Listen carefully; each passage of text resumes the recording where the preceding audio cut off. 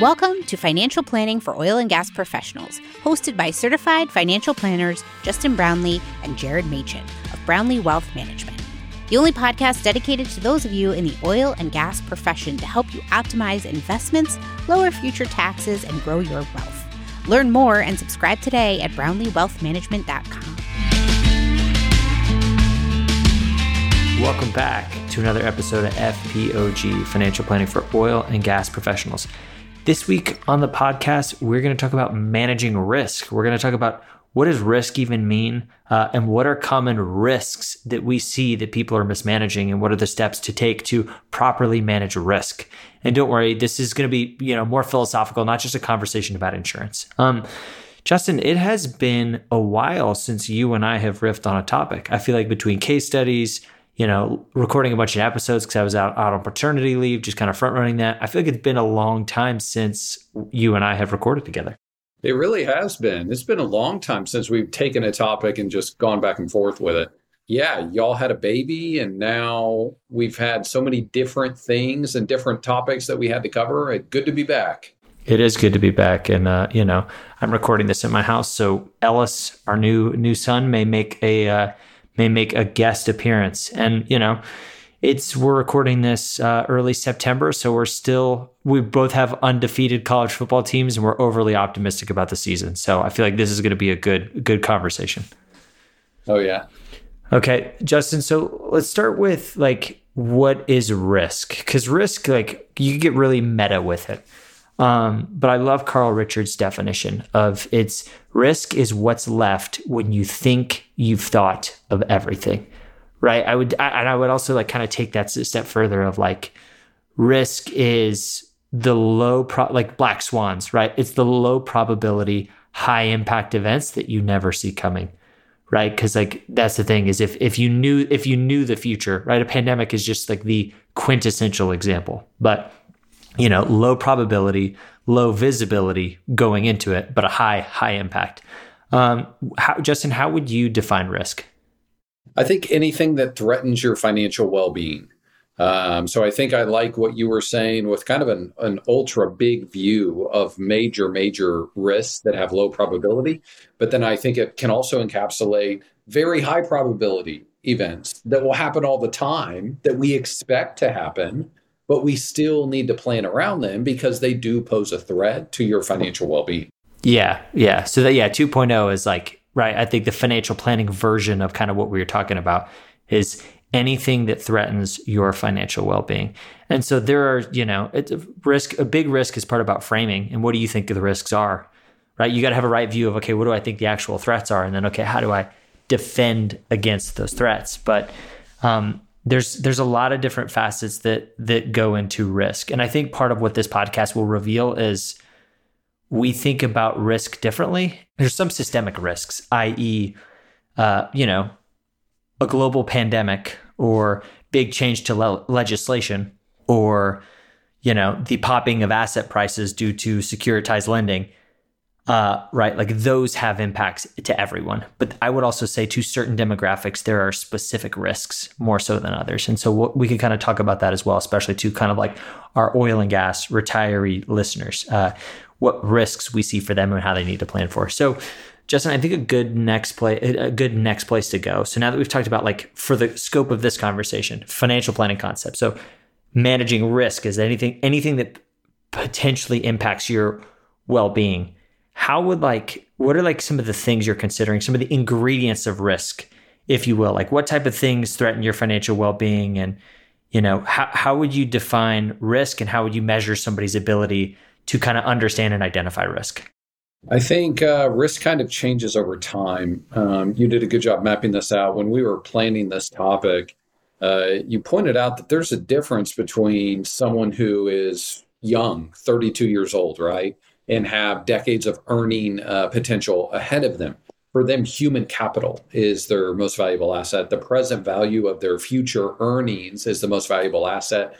And so the biggest risk is anything that would put their significant future earnings at risk. Anything that could take away their significant future earnings. And then over time, that kind of evolves as you get a little bit older. well, now you start to have assets, not just income potential. So you actually realize that income potential in your 30s, 40s, 50s. You start to produce a much larger balance sheet as time goes on. And then risk becomes, okay, what could happen to my assets? So I've built this nest egg. My balance sheet looks a little more robust than it did earlier in life. So the risk question is, what could happen to these assets? And I love kind of thinking through what are wildly unexpected things that could pose an existential threat, and what are standard normal things that could pose an existential threat. So kind of black swan versus regular market risk, if you will. What do you think, Jared? Yeah, no, I think that's good. I think kind of like to put a bow on what you said, it's like, what is my biggest asset, right? Or I guess what asset loss would yield the most catastrophic results, right? And like you're talking about, if you're an accumulator, like the case study example, like a 50% drawdown or a lost decade in the stock market will not impact you, right? Because like you're not going to touch that money. What would impact you just much more significantly is a disability, right? Or is a life insurance event, or a change to your employment that meaningfully impacts the future trajectory, right? And so retiree, what would dying prematurely do when you're financially independent? Probably not much to you. Or, getting a disability when you're not producing, when the only income is passive through your retirement portfolio, those risks are easy to manage. So it's, hey, what is the maximum potential loss due to that, and kind of the thing that you optimize for. I would also say, I think a lot of times when advisors talk about risk, it's very one dimensional. Like, how much can you watch your stock portfolio go up or down? And then how aggressive should I be? But how much should I be invested in stocks or bonds or various asset classes? Like, how much volatility, if you will, right? Because risk and return are tied. So generally, if you take the right kinds of risk, you're hopefully compensated for it in an incremental return, right? So kind of helping people construct an investment portfolio. But I just think that's a really underwhelming and incomplete way to think about risk, right? There's also risk, I would say risk capacity. So risk tolerance is okay, how much stomach do you have for risk? And then risk capacity, i.e., how much risk do you need to take to achieve your goals? So a great example of this is if you spend $100,000 a year and you have $10 million a year in a portfolio, you could invest 100% in stocks. But even if you invested 100% in, 1-year treasury bills that are currently yielding around 5%, there's no way in heck you would outlive your money. So what's the incremental? And conversely, if you have a smaller bucket of money and you have a pretty substantial, future retirement outlay, you don't have the luxury of being able to invest conservatively. You need to take more risk. You need a higher return not to deplete your portfolio over time. So capacity also matters. And then I would also say, what is risk? It's understanding time horizon, right? The big problem with risk is not that you've, it's temporary price declines aren't a risk. It's when there's a price decline and you don't have the time horizon to allow it to recover, right? And so, a 30-year-old accumulator who's got decades more of investing versus a retiree that plans on using this money and drawing a substantial amount early in your first decade of retirement, those portfolios, their risk composition or ability to take risk might be different just because they have different time frames, and risk exists differently on different time frames. There's a lot that I want to dive into that you just talked about. I'm going to mention them so I don't forget them. So I do want to hit on what is a black swan event? And I want to ask you, get your thoughts, Jared. Was 2008, the market crash, a black swan event? Because I've got some pretty strong opinions on that. But first, let's go back in order. So we mentioned two things that we should touch on: risk tolerance, risk capacity. So first with risk tolerance, Jared, I'd love to get your thoughts. Risk tolerance, when is it a good thing to have that topic cinched up and dive into that topic as an investor? Yeah, it's helpful. I would say it's helpful information. It's just incomplete information, right? Like the best portfolio is one that a client can stick with. So if somebody does not have the appetite, the stomach for, 20, 30, 40%, volatility in your portfolio, and they're going to sell it the first time that happens, that's something that's really important to know. Or if somebody has a really aggressive investment tolerance and, their returns are lagging, or their portfolio is too conservative for them, and, they're willing to endure the ups and downs for the excess return, right? That's another example of like risk tolerance really matters. Like it's a great starting point. So I think it really matters, and it's a good first step. But it's just to stop there. I think you're not fully understanding risk, and you're doing people a disservice because that's part of the equation. That's good. I would think about it this way. For our listeners, in the most simple terms possible, risk tolerance can be an important idea because think about two different investors or two different portfolios, I should say. One is 100% stocks.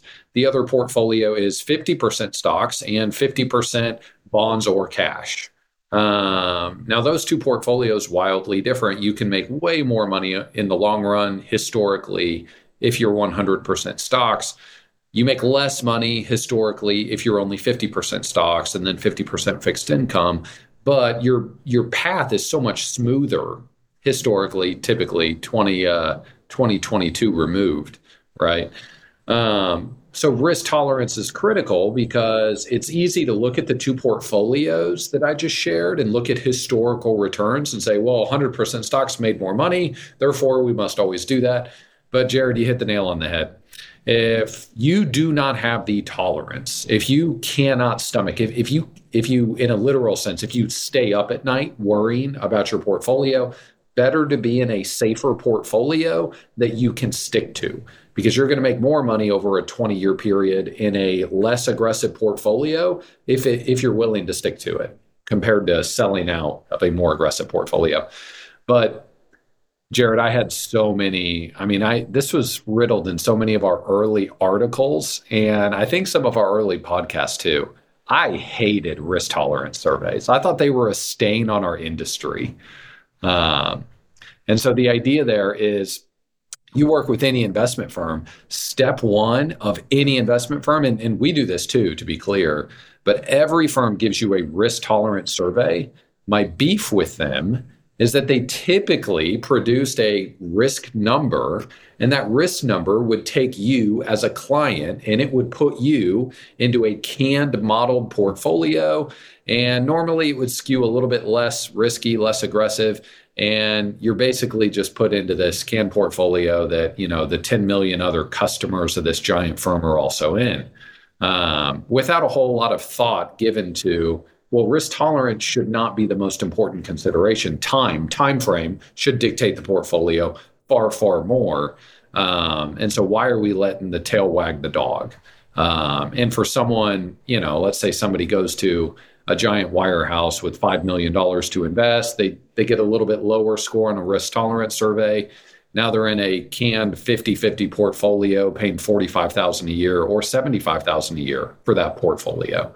And so I've had a lot of beef with risk tolerance surveys, but I think that's a good framework for some of the good and the bad with them. Yeah, I'd say a couple other shortcomings, before right? Like a risk tolerance survey is theoretical in nature, right? Is it Mike Tyson who says everybody has a plan till they get punched in the face, right? Like my ability to say, like, it is one thing to be able to say, oh, yep, I'm fine with a 40% drawdown. The lived experience of that is drastically different, right? So like, it helps a little bit, but it's also theoretical in nature. And like, you're willing to, you're appealing to your higher self, if you will, your higher, more rational self. But the person making decisions is going to be, just a more scared, more fearful, more vulnerable version of yourself, right? When the market's down and there's infinite reasons to be bearish. So it's just, so that's also one of the things. It's just so theoretical in nature. That's what I'd add there. But I had another thought, and I'll mention it if I got, but go on to the next one. Okay. Risk capacity. So the next one, I think there's two components to risk capacity. One of them is, well, in a theoretical sense, how much risk can your financial plan stomach? So you mentioned someone who has $10 million, but they only spend $100,000 a year.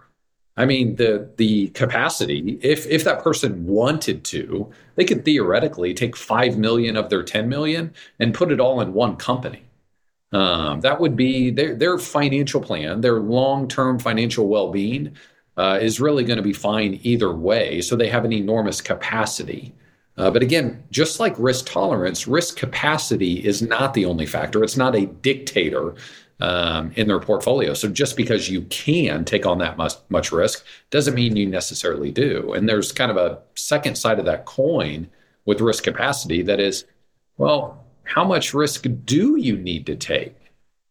If you're running kind of a pretty rigid financial plan, let's say you have $2 million and you're going to spend $80,000 a year, well, that's a little bit tighter.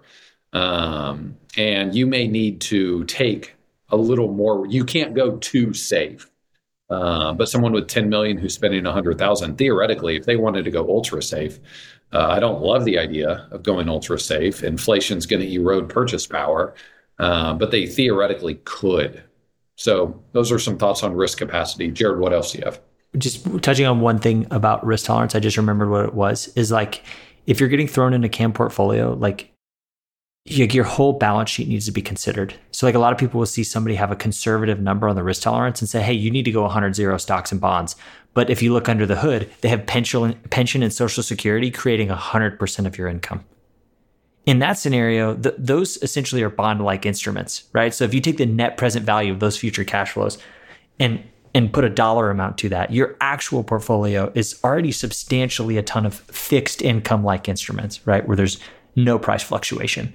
So, like if you are going to do the risk tolerance, like also understand that holistically and like make sure somebody's looking at your whole balance sheet to kind of have that conversation. Because it's easy to, if you're looking at a slice of it, say, hey, this slice exactly needs to match exactly what you scored on this, without considering everything else going on in your financial life. Jared, that's such a perfect point. We have a client that's very much in this boat where their pension, Social Security assets functionally provide everything that they would, want to do in life on a monthly basis. And so we have to think about that balance sheet completely differently. And so if someone has X amount of dollars and then they have Social Security pension, just like you said, you've got to understand what's an approximate net present value for your Social Security, for your pension, and add that into the portfolio. How many times have we seen a family where that's the situation, huge Social Security or pension assets, and then they fill out a risk tolerance survey and, giant company puts them into a 60-40 portfolio, when in reality, it's, hey, this is a 20% stock, 80% fixed income portfolio, if you count those pension, Social Security benefits properly. Yeah. And Justin, that's kind of like, I feel like that's a good segue into the kind of the last piece of this conversation, right? This is a podcast for, oil and gas professionals, retirees, employees, business owners.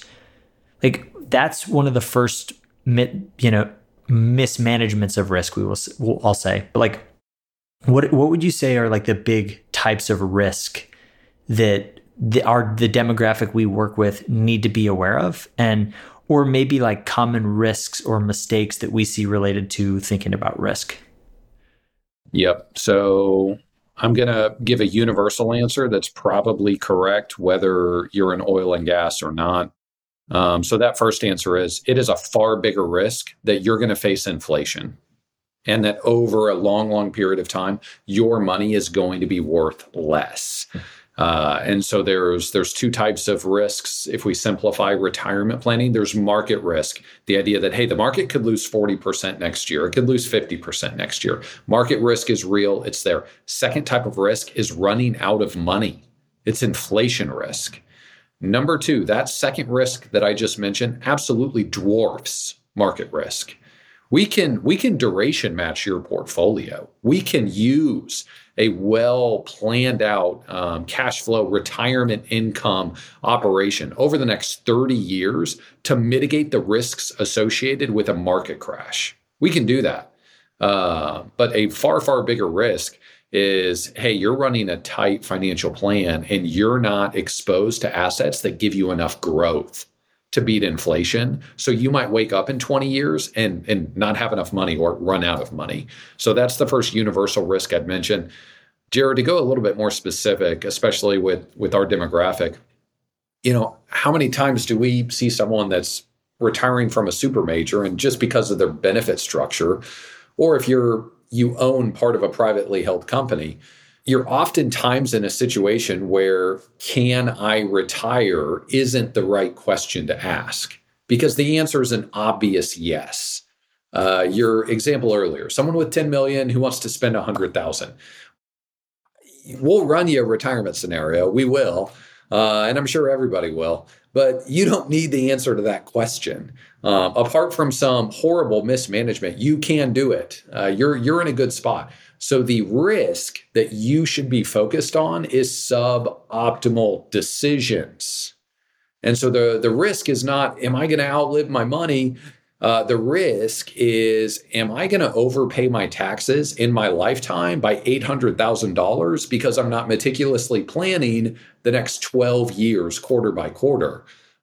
That's a suboptimal decision that poses a far more relevant risk to your financial life than, am I going to outlive my money? Can I retire? Yeah. Like to just kind of go back. Yeah. Temporary, like the investment, like misunderstanding investment risk is huge. Cause like I would say the volatility of the stock market is part of why you get compensated, right? Like temporary price declines are like a feature, right? It's a feedback mechanism of just kind of moving, like moves up and down over time, but long-term you're investing in businesses and businesses grow and continue to innovate, right? And so it's almost like people want to avoid market risk despite knowing that there are going to be drawdowns and there have historically been drawdowns. And in spite of that, you will continue to succeed and your assets will continue to grow if you remain invested.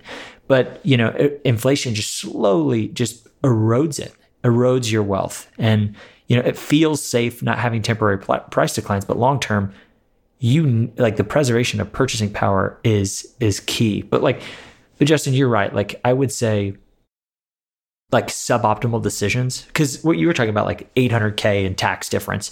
The problem is like that's compounded, right? If you're leaving assets to people, like that 800,000 isn't just 800,000, even if that's the tax difference. That's 800,000 that's not compounding, that's not being given to future generations, that's not being taken from the correct bucket, that's locating your assets inefficiently to where your inheritors are creating a tax time bomb that we've talked about in a prior episode. So, but it's wild because, right, like that's really common, or they're taking Social Security too early, right? Because of risk and the fear of the government's not going to give me my money. So we see that a lot, and this risk is common because the stakes, like the consequences aren't super tangible, right? Like you will get away with inoptimal decision making because you have done such a good job saving, right? No one's going to go hungry. Probabilistically, you're going to be okay, absent a wild decision. But these things are I would say questions you're not asking that can make a meaningful difference. So when we see people, it's not like, hey, you're doing everything wrong, we're going to change everything. There's just probably 4 or 5 things they haven't thought about or that we bring a different opinion to that, just dial in and tighten the decision making. And those small things over decades make a really, really meaningful difference. But I would say the biggest risk is, suboptimal decision making, but also not delegating to a professional, right? Because you could really easily make a case of doing it yourself, and because you've set yourself up so well, you're going to be okay, but it'll just be inoptimal, and that cost doesn't impact you as much as it does heirs. So that's good. Should we? What do we think about goal misalignment? Yeah, I think this is an interesting one because it gets back to risk capacity, i.e., how much risk do I need to take? And so, right, this, and this kind of touches on risk tolerance too, but I want the journey to be comfortable, right? What I would say is a great example of this is, okay, why is half of your portfolio in a single company stock if you need 3% investment returns? Why, and maybe you're super bullish on this company. Maybe it's just a large embedded capital gain because it's your employer stock. Or maybe, you picked it and it's one of the FANG stocks and you've owned it for 20 years and it's done remarkably well. I would say that's philosophically swinging for the fences, and all you need to do is get on base, right? So the probability of you getting out when you're swinging for the fences is exponentially higher, right? So I would say, hey, there's no reason to have such a high percentage of your company stock, in a single stock or in your current employer, regardless of how you feel about them, right? And a lot of times the tax tail wags the dog, i.e. there's a capital gain I want to avoid, so I'm not going to manage it. But, if you have a substantial portion of your balance sheet tied to one company, we talk about it, power laws. A few of the stocks drive a vast majority of the return, and a ton go out of business. Both of those things are true. So you're opening yourself up to a really asymmetric risk profile where, the odds the S&P goes out of business versus your individual company and your individual sector, or it doesn't even have to go out of business. All it has to do is lose market share, right? And you can have a lost decade. So I would say goal misalignment of, hey, really making tactical bets or actively managing the portfolio or really having concentration risk and being okay with it because they have a backstop of having done a good job saving. Yeah, that's really good. We took our kids to the Rangers-Astros baseball game last week. And the Rangers, if you're a baseball fan, the Rangers are in an absolute free fall. And the Astros are surging. The Astros look like they're ready to win another championship, another World Series title. But we go to this baseball game. Jose Altuve is up to bat, first inning. He's their leadoff hitter. So first hitter of the game. Jose Altuve hits what looks like a ball that is going to hit the roof of the dome. So it's a retractable roof in Arlington. It's 109 degrees outside. So the roof is closed. AC is on. It looks like Altuve is going to hit this roof, and the ball still lands 10 rows into the left field. Just a monstrous home run. Second inning comes up. Jose Altuve's up to bat again. There's a runner on. Altuve hits another absolute moonshot to left center field, second home run. So we're 2 innings in. Jose Altuve's hit 2 home runs. Third inning comes. Jose Altuve's leading off the third inning. I mean, it's already a blowout by now. The Astros are up by like 7. Jose Altuve goes deep to center, third home run. And so by this point, my kids have just fully adopted the Rangers, and they're not, loving it. Like, obviously, we're going to lose this game. But at this point, we're just rooting to see Altuve hit as many home runs as possible because it's entertaining. And so Altuve hits another home run. We are in the third inning, and Altuve has 3 home runs. Fifth inning, Altuve gets his 4th at bat. What do you think his swings looked like? I feel like hopefully he was still sending it, right? Because it had served him so well up until that point. Oh, I mean, he was swinging so hard, he almost fell back into his own dugout. And he almost fell down on strike 1, swinging so hard. And unfortunately, he grounded to third, so it wasn't very exciting. But that's the perfect illustration here. It's, hey, if you are at a point where you've won the game, understand that the game is over and that you've won. And so don't do something completely insane to somehow take a game that is over, a game that you have won, and find a way to lose it. Now, in that example, I fully endorse Altuve going for a 4th home run, because why not entertain us? The game is already over. But if you've hit, let's say you've hit $5 million or $10 million, be very mindful that you already have won the game. Your life's not going to get any better if you get to 40 million. And Jared, I'd actually phrase it slightly differently. If you have 10 million today, you probably are going to get to 40 million if you just live for another 20, 30 years. If you just compound your money at 7% a year, you're going to be there in a couple of decades. Don't be in a hurry to get there tomorrow. You've already won the game. One of the only ways that you could somehow rewind and lose the game is being obsessed with getting there tomorrow. And so have the right goal alignment. Yeah. And these risks are really like this is this is what I would call a tail risk, like low probability, high catastrophe event. But like a lot of these like risks we're trying to avoid are like suboptimal, right? But really make a difference. Like the next risk is really, it's kind of a sister to this, right? I would call it like value misalignment, right? Like, i.e. like how much work are you putting in for incremental return, right? We'll come across people that are still actively managing a stock portfolio, or they're building a real estate empire that drives them absolutely bananas because they think they can get better investment returns, or they can use the depreciation increase after tax income. Like, all of that is fine and good. But like, if you're spending time and energy to juice returns that you don't need, I would say that is a poor use of your human capital. And so it's kind of related to goals of like, hey, like, don't try to swing for the fences, but also like, don't do work or investment work that doesn't give you life and joy when you've already kind of won the game. So that's kind of a related one, but I would say value misalignment is a really suboptimal, like it's a risk that we see in portfolios that people haven't even thought about. That's a really good thought. Had a text from a friend a couple of weeks ago that was bringing up a property. And his question was, do you think you would be interested in flipping this property and buying this house, fixing it up and selling it? And, we've talked about this on the podcast a lot about how much we love real estate as an investment. We think real estate's an incredible investment. But if you've listened to a lot of our stuff, you also know that I've got a bunch of kids, and I've also got a wife who's finishing up law school. And I, am pretty darn active in this business as well. And so the answer for us is an easy no. And can someone make a lot of money flipping that specific property? Yes, emphatically yes. And I'm pretty sure someone is going to do really well doing that exact same thing.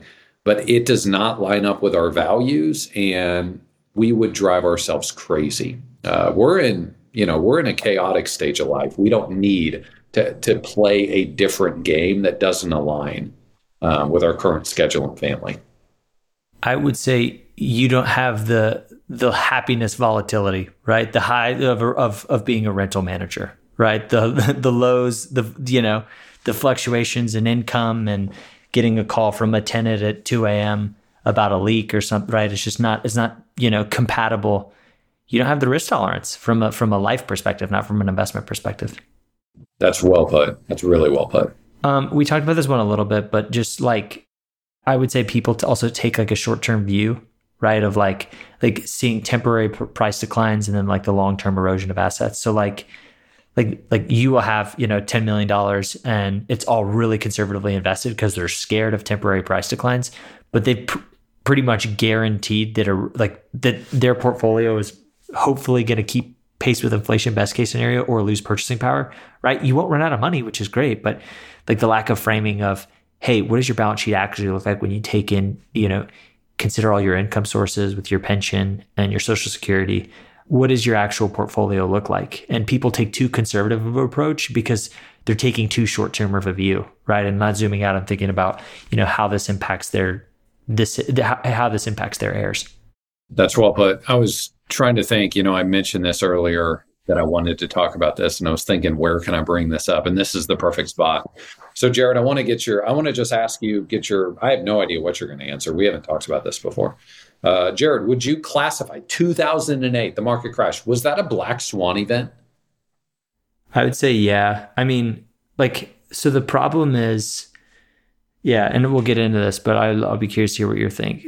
I just don't think, in hindsight, it was really clear the systemic risks that were in place. And you can look and see the timeline, but something 2008, there was a lot of parties involved and it was super obvious and there was a big blow up, but I don't think it was something on anybody's bingo cards 20 years prior, right? So it's a great idea of an event of some systemic exogenous shock that had cascading ripple effects. And of course, there was a super big blowout. There's a super catastrophic bursting of the bubble. And some people were aware of it and saw it looming.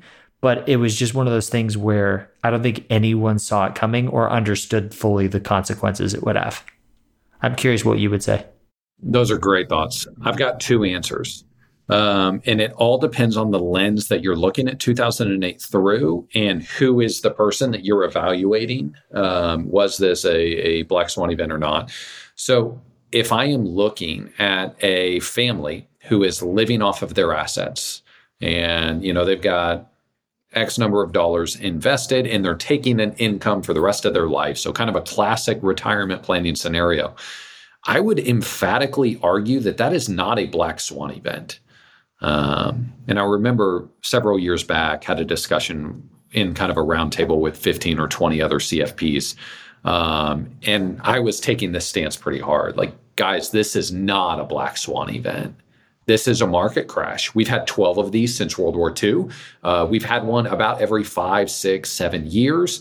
Not only has it happened, X number of times since World War II, we expect that it's going to happen another 4 times in the next 20 years. Fully expect that this is going to happen. So this isn't wildly unexpected. This is, relatively not par for the course, because it's certainly up there with the worst market crashes of all time. But this was not catastrophic loss. This was not a 70, 80% loss. A diversified portfolio drew down 40%. And if you did a good job duration matching your portfolio and mapped out your next few years of cash flow, you should have been able to make it through that with proper financial planning. So in that regard, well, it's not really a black swan event. It's a market crash, and a bad market crash is probably going to happen every 5, 6 years. But Jared, if you're a real estate developer, that's a black swan event. I like that. So the answer is yes and no, because from a, distribution of returns perspective, we anticipate something like that. Don't know what it'll be. Black swan events will happen in various sectors of the economy and therefore spill over to the stock market. But we don't know when, we don't know where, we don't know to what severity. So I like that. Justin, let's wrap it up with this last point of the risk of holding on too tight. And this is kind of connected to a short-term view, right? But I would call this so let's use the $10 million person, for example.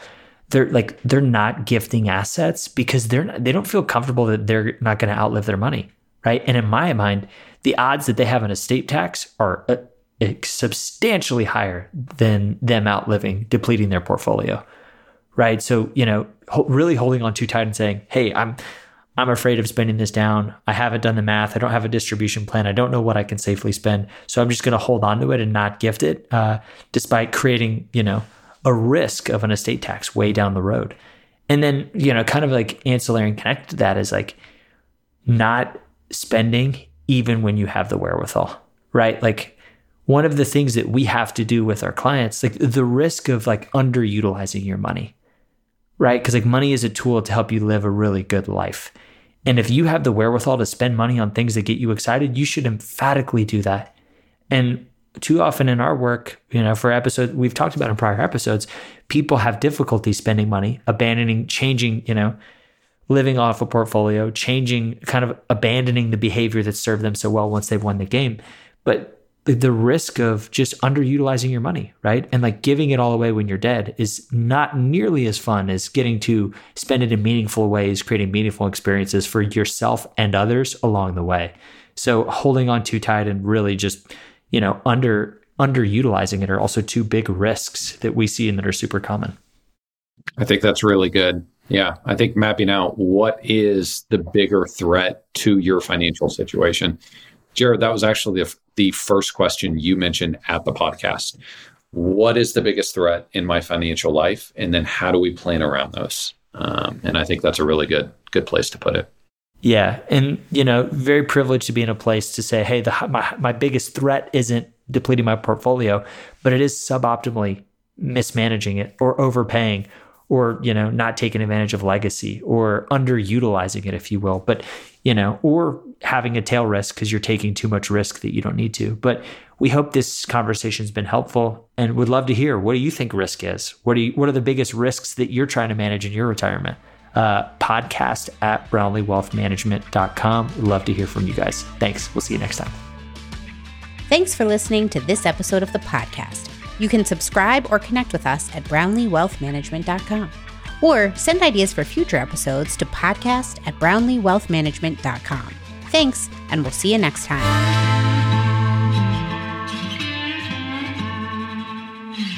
This podcast is for informational purposes only. Nothing discussed during this show or episode should be viewed as investment, legal, and tax advice. If you have questions pertaining to your specific situation, please consult the appropriate qualified professional.